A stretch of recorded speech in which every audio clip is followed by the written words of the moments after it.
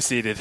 Well, good morning, church. Our sermon text today is Colossians chapter 3, verse 17 through chapter 4, verse 1. That's page 984 in the Pew Bible. Let's go ahead and turn there together. As James mentioned, this morning is something of a special Sunday because we have three people getting baptized. Now, baptism in the New Testament is the means of publicly professing faith in Jesus Christ. It's an outward sign that through trusting in Jesus, we've been cleansed of our sin, we've been raised to new life in Him, and we've been made a part of His body, His church, and the world. And part of what baptism is meant to do, part of the reason why Jesus gave us baptism is as a way of speaking assurance to our hearts. Baptism is a word of assurance from God that His promises of grace in the gospel are as real and as certain to us as this wet water that washes over us. It's a beautiful thing. And in a little bit, Gary and Daniel and Chuck are going to come up and they're going to do just that. They're going to profess their faith in Christ and get baptized as a sign of all that Christ has done for them.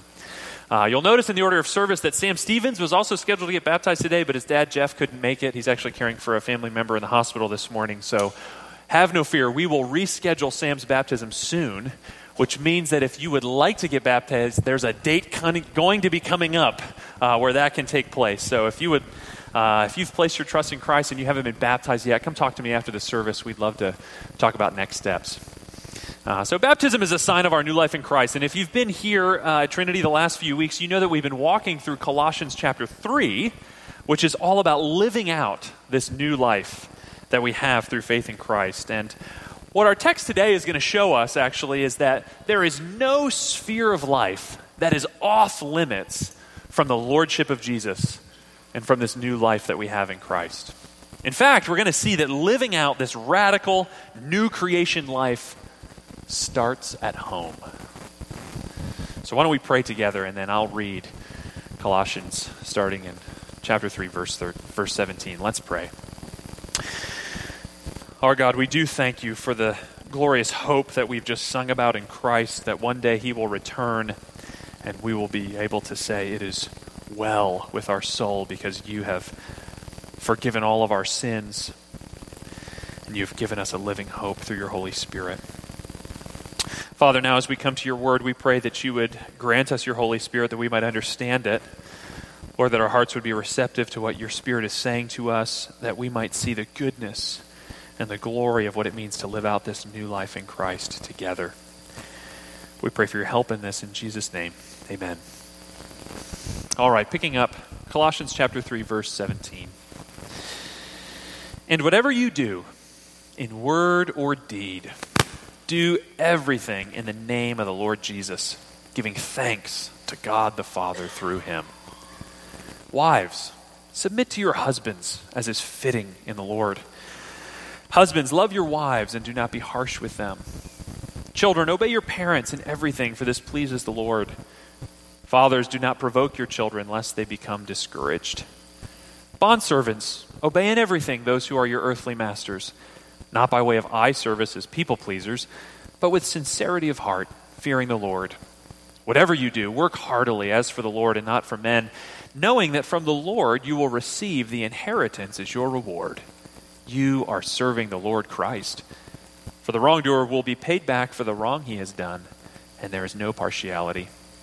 Masters, treat your bondservants justly and fairly, knowing that you also have a master in heaven. Well, in one of his parables, Jesus once described the kingdom of God like a mustard seed. A mustard seed, Jesus said in this parable, is one of the smallest of all the seeds. And yet a man took that seed and planted it in a field. And that small seed took root and grew and became a tree.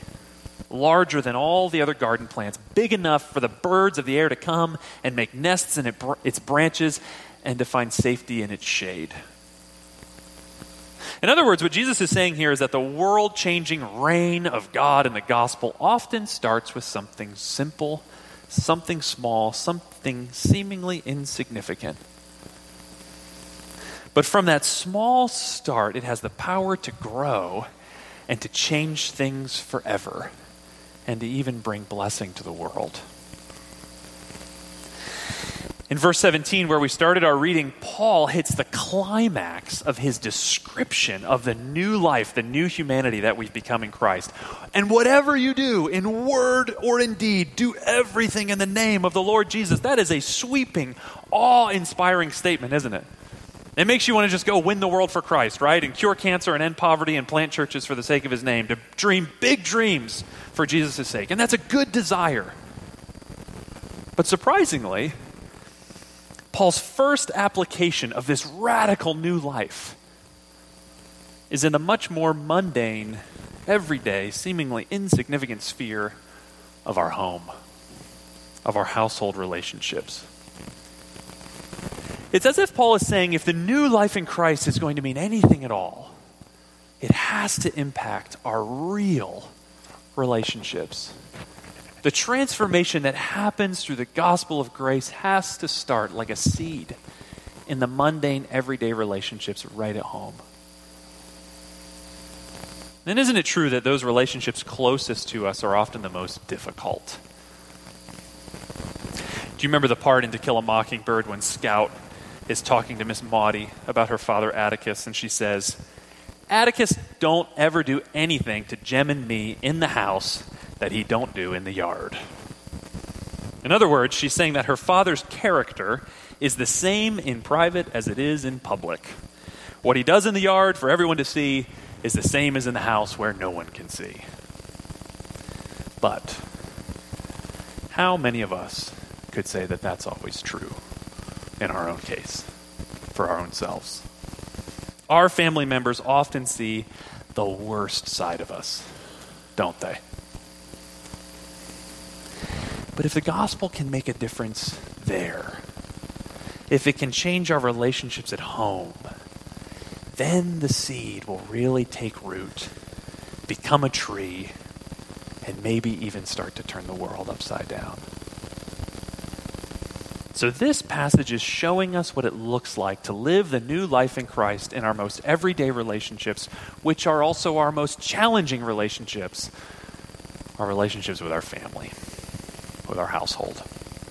Now, in order to do justice to this text with the short time that we have before we go to baptism, I want to start with kind of a wide-angle view of the passage, and then I want to zoom into the particulars, and then I want to come back out again to see the whole. So first, let's take a wide-angle lens. What do we learn taking this passage as a whole? Now, for starters, a typical Greco-Roman household in the first century was a bit broader than ours today.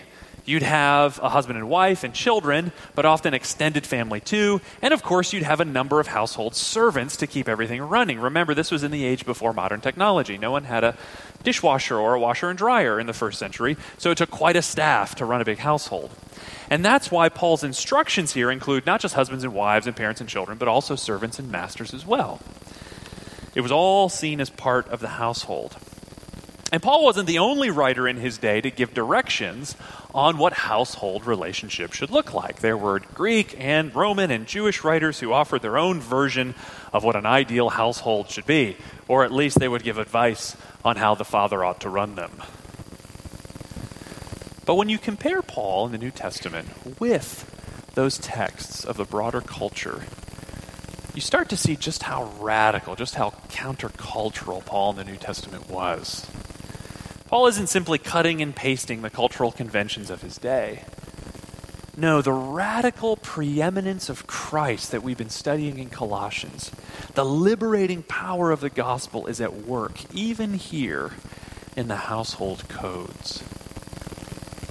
For example, consider the status of the more societally vulnerable members of the family. Wives, children, servants.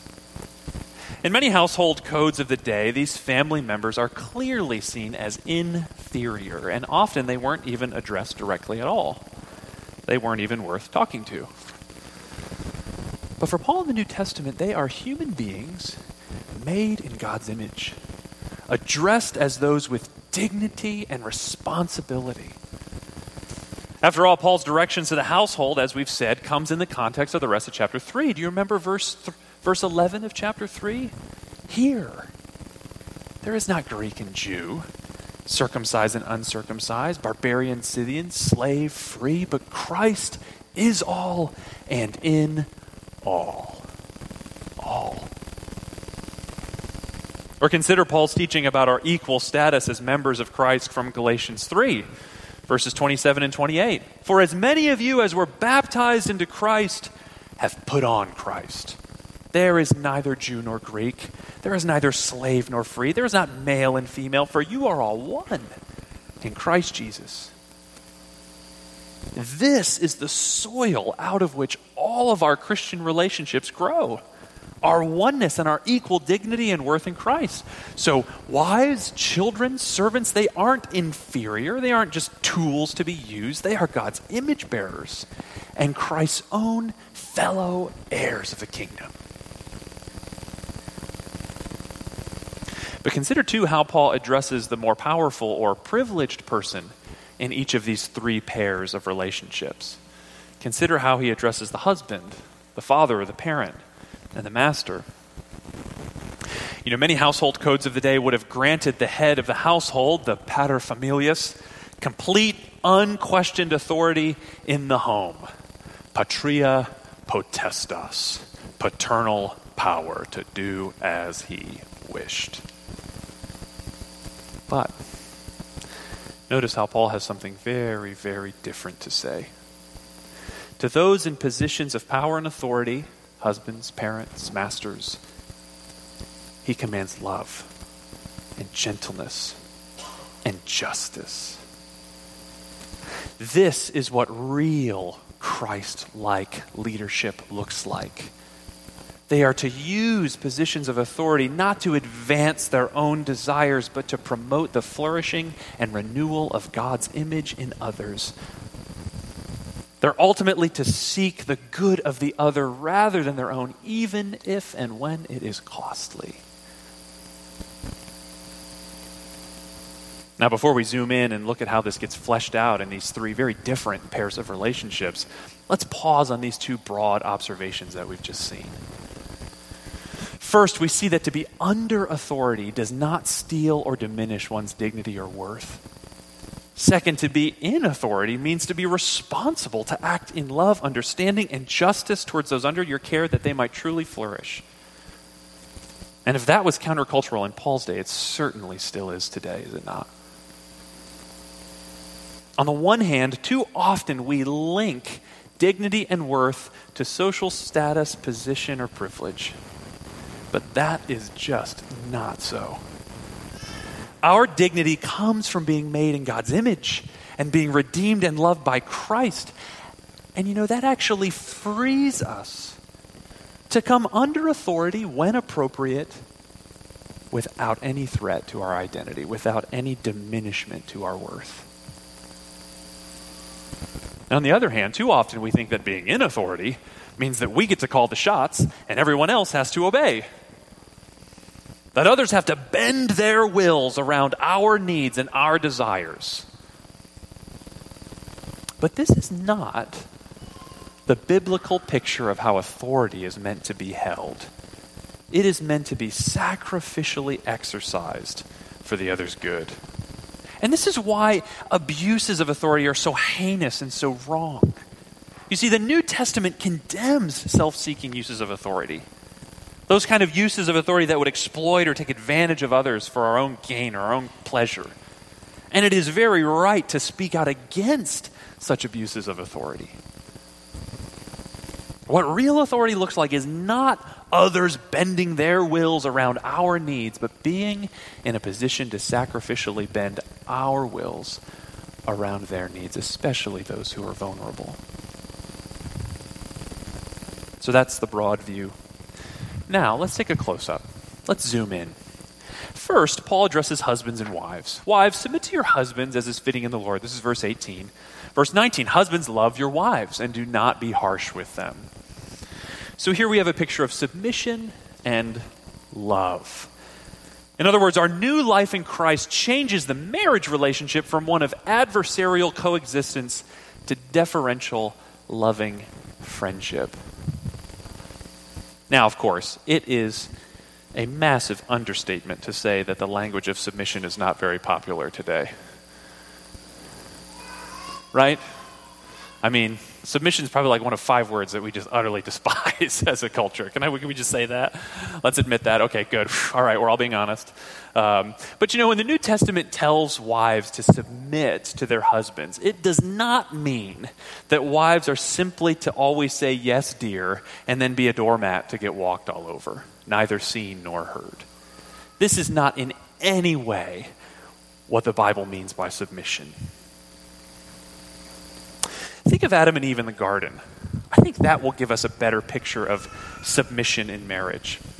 Adam had a mission to fulfill, but it became clear very quickly that he could not do it on his own.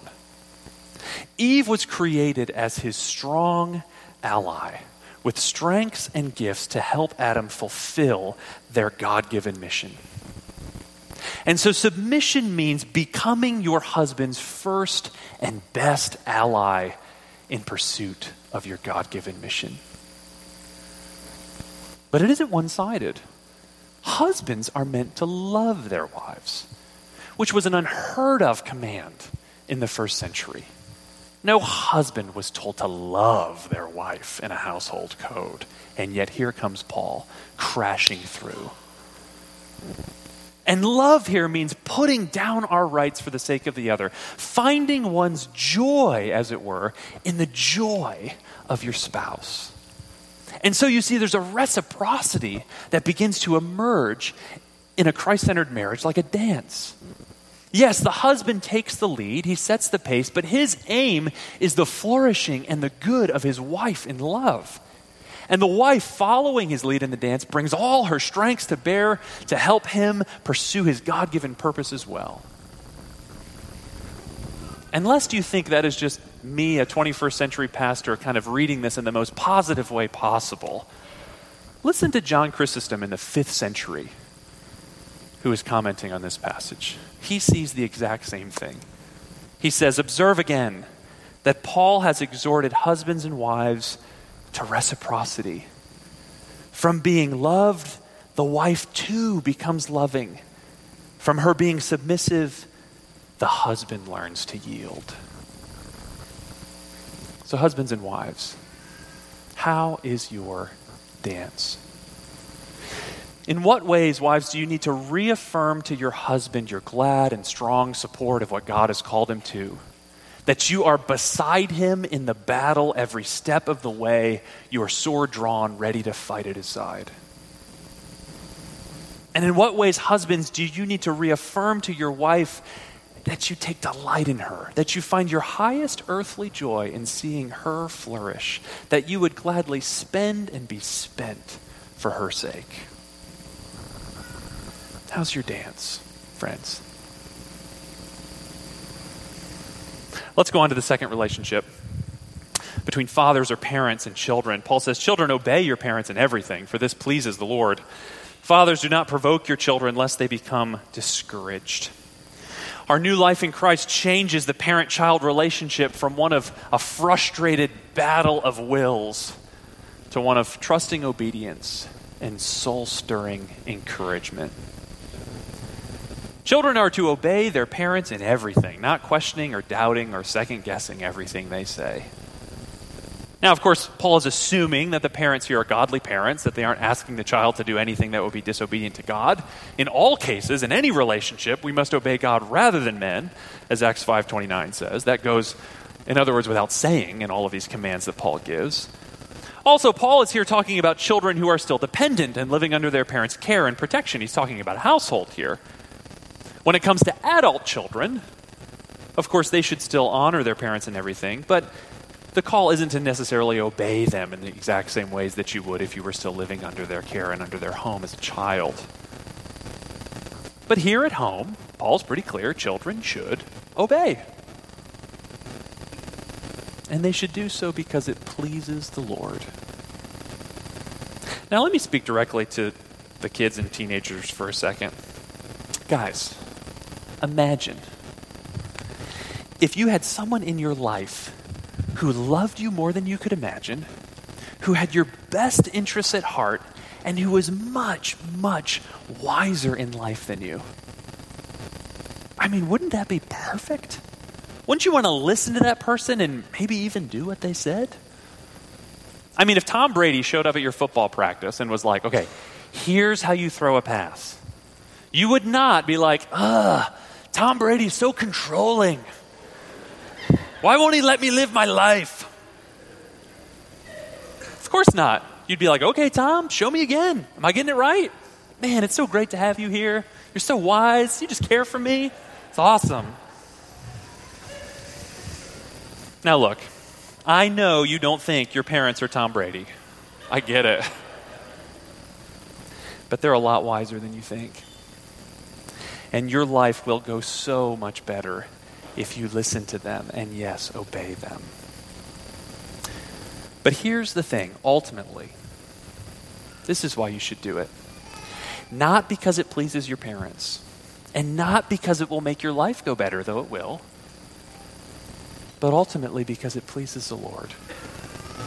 The sovereign God who made you and loves you and left heaven to come to earth to rescue you actually finds joy when you honor and obey your parents. Do it not because your parents are cool. They're probably not. Do it because it pleases the Lord. And parents, don't be afraid to require obedience of your kids. You're helping them please the Lord. Now, parents, you have a part to play in this as well. It's possible, as Paul says in this passage, to discourage your kids, which the word kind of means to suck the spirit right out of them. When we're overly harsh or demanding, when we refuse to accept them and praise them for who they are, or what's worse, when we compare them negatively to other kids. Why can't you be more like your brother? When we don't tune in to their desires and gifts and instead try to relive our lives through them, all of that in many other ways is a form of provoking them. And Paul's very insightful here. He says it will shut them down. Now, I know that a lot of parents feel pretty much perpetual guilt because we feel like we're messing up constantly with our kids. And let me just say this morning that the grace of Christ covers even your parenting mess-ups. And God hasn't made a mistake in giving you as the parent to your kids. God knows what he's doing. And rather than beating yourself up, think of a way you can encourage your kids this week. Pick something they've worked hard at. Even if they haven't done a great job, pick something they've worked hard at or that you appreciate about them. And tell them how proud you are of them and how much you're thankful for them. Now look, they might respond with a, yeah, sure, whatever, Dad. Whatever, Mom. But it will mean more than you think. It will be the seed that gets sown. Well, let's move on to the third relationship, servants and masters. Now, we won't be able to spend a lot of time here. And there are some good applications that we can make to our own modern workplaces, the relationship between employers and employees. But rather than kind of go into all that, maybe that's something you can talk about over lunch or later this week. I want to say a quick word about a question that comes up in relation to this passage and others like it in the New Testament. And that question is Paul approving of slavery here? He's talking to slaves and masters. Is he okay with it? Well, the short answer to that question is no. But let me unpack that with 3 points. First, in this passage and others like it in the New Testament, Paul is giving practical advice on how to live within the existing social conditions of the day, not commenting directly on the rightness or wrongness of slavery itself. In other words, he's saying, look, here's where you find yourself. Here's how to live in that situation. He's not saying, here's what I think of slavery. So it's wrong to think that Paul's description of how to live under a certain fallen human system equals an approval of the system itself. The Bible has a lot to say about how to bear up under persecution, but it's not very positive or approving of persecution of Christians. Second, when we hear the word slavery today, we can't help but think of 18th and 19th century race-based chattel slavery. And when we look at the New Testament, when we look at Paul's writings, we find that he explicitly condemns at least two of the main features of that evil institution. First, the New Testament is very clear that racism in all forms is wrong. Both in creation and in redemption, the Bible teaches us that people of all racial and ethnic backgrounds are equal. And in fact, the vision of heaven that we have in Revelation is of people of every tribe and tongue and nation united around the throne of God in praise on equal terms. So racism is clearly condemned by Paul and the rest of the New Testament. And in 1 Timothy chapter 1, verse 10, Paul explicitly condemns what he calls enslavers, who are people who would take someone captive in order to sell them into slavery, which is what so much of our 17th, 18th, 19th century institution of slavery was based on. And Paul and the rest of the Bible comes right out and says that is utterly, utterly wrong. So Paul would have flatly condemned what we think of as slavery today. Third point, slavery in Paul's day had a much broader meaning than it does today. For example, in the first century, slaves could own property. Many could earn enough money to purchase their own freedom. Some were given positions of relative honor in the families that they served. However, even with that being the case, what Paul and the other apostles taught in the gospel eventually led to the dismantling and the abolishment of all forms of slavery. Just consider the passage here in Colossians for a second. What is the underlying message of Paul's advice to servants and masters?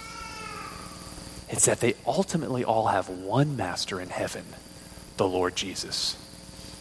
Ultimately, they serve the same master and must both answer to him. And their heavenly Lord Jesus demands, in chapter 4, verse 1, that earthly masters treat their servants with justice and equity, to view them with equal dignity and respect, not just as God's image bearers in creation, but also as fellow heirs of the kingdom of God and redemption. Now, friends, how on earth could one continue to treat a fellow image bearer and co-heir of the kingdom of God justly and fairly while still owning them as a slave? As the implications of the gospel were unpacked, as the seed took root and grew, slavery would have to fall. So the gospel planted the seeds that eventually brought the system down. Let's conclude by zooming out once again. Throughout the passage, there's a constant refrain, isn't there? 7 times in this short passage, Paul speaks of the Lord. Husbands and wives, do what's fitting in the Lord. Parents and children, do what's pleasing to the Lord. Servants should work ultimately for the Lord and not for men. An earthly master should remember that they too have a master, the Lord Jesus in heaven, and there's no partiality with him. What reframes and reorients all of our relationships, even and especially our household relationships, is our relationship to the Lord Jesus. After all, don't these commands require that we lay down our selfishness and serve the people before us? Where does the power come from to do that? Paul's been whispering it and saying it the whole time. From our relationship with the Lord Jesus. It's because the Lord Jesus willingly submitted himself to the Father's will for us that wives can willingly submit to their husbands in Christ. It's because the Lord Jesus loved us and gave himself for us that husbands can love and lay down their lives for their wives. It's because the Lord Jesus obeyed his heavenly Father perfectly on our behalf that we can seek to please him by obeying our earthly parents. It's because the Lord Jesus is so gentle and caring with us, never breaking the bruised reed, never quenching the smoldering wick, that we can be gentle and understanding with our children. It's because the Lord Jesus humbled himself and took on the form of a servant, dying on the cross for us, that even when we find ourselves in situations of injustice, we can still be faithful under it and serve the Lord Jesus. It's because the Lord has liberated us from our sins and freed us from guilt and condemnation, set us free, that we can treat others with justice and fairness, even to the point of setting them free at great cost to ourselves. And so the whole of the Christian life, even down to our most basic relationships in the home, are meant to flow out of who Christ is and what he's done. And that means knowing Christ and being in him transfigures and transforms even our most mundane relationships and makes them windows and displays of his glorious grace. Do you know what that's like? More importantly, have you experienced his grace for yourself? Perhaps this morning as you've been walking through this text, God's been moving on your heart. And perhaps you've been considering how far short you fall of what real God-honoring relationships are supposed to look like. Perhaps you realize that the ones you're closest to are the ones you've hurt the most. And when that starts to sink in, you start to wonder, could God ever forgive me? And is it possible to have this new life? Well, friends, hear the good news of the gospel. That in Christ there is full and free forgiveness. And you, who were dead in trespasses, Paul says in Colossians, God made alive together with him, having forgiven us all our trespasses by canceling the record of debt that stood against us with its legal demands. This he set aside, nailing it to the cross. All of your wrongs, all of your failures, all the ways in which you've hurt those closest to you, Christ has taken, nailed to his own cross, and borne away so that you can have his righteousness and forgiveness and freedom and new life. That is true for all who place their faith in Christ, and that invitation stands open for you today. To place your trust in him and to receive his forgiveness and new life. And as we celebrate baptism this morning, it's right for us who've been baptized to remember our baptism. To remember what it signifies and what it means that we've died and risen with Christ, that the old is gone, that the new has come. And in remembering that, to be hopeful. Perhaps you're discouraged this morning at how your household relationships have been, Christian. Perhaps you don't see much of Christ in them at the moment. But don't despair. What small mustard seed-like act can you take today, take this week, in the power of the Holy Spirit to begin sowing toward Christ-like relationships? You have put off the old self. You have put on the new. You are a new creation in Christ. Live into that this week. Perhaps the first step is to seek forgiveness from the family member that you've been failing to relate to in the way Paul shows us here. Perhaps it's to finally grant forgiveness to that family member and to begin again in the grace of Christ. And as the parable of Jesus reminds us, we must never underestimate these small acts of submission, of love, of patience, of kindness, of obedience. These are the things that grow like mustard seeds until our homes and all of our relationships become like mighty trees with branches spreading out, offering shade and shelter in our weary world. Imagine if our households could radiate with the grace of Christ like this passage talks about. Surely our neighbors would be intrigued and attracted to what they see, wouldn't they? Surely the church would be strengthened and blessed by the overflow of grace. Surely Christ would be honored as we do it all in his name. But it doesn't just end at home. It keeps going. The call for us in our baptism and our discipleship of Christ and our life together as a church is to take this grace into all of our relationships, into every corner of life, to keep going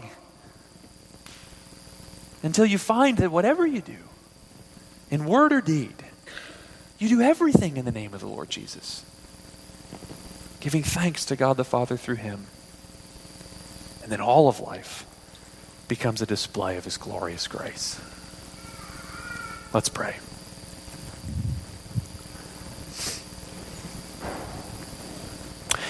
Father, we confess this morning that many parts of this passage strike us as hard. Lord, just as it was a countercultural word in Paul's day, so it is for ours. Would you help us, Lord, to have hearts that are shaped and humbled and empowered by your Holy Spirit, to see the goodness in these words, to know that we can trust you. Lord, how could we not trust you, having sent your own Son to die for us? How can you not have our best in mind? Help us to see the goodness in these words, God. And help us by your Spirit to lay aside the selfishness and the old ways that would want us to continue to live for ourselves, and help us to put on the new self, to live lives of love and peace and thanksgiving with those who are closest to us. And Father, as we celebrate baptism this morning, we pray that this joyous occasion would speak assurance to the hearts of Chuck and Daniel and Gary, and Lord, to all of us this morning. We pray this, Father, in Jesus' name. Amen. Well, friends, let's do just that. Let me invite Charles and Daniel and Gary to come on up. Come on up, guys. So Gary and Daniel are going to share their testimony. Chuck's testimony is in the bulletin. You can see it there. He shares there that he grew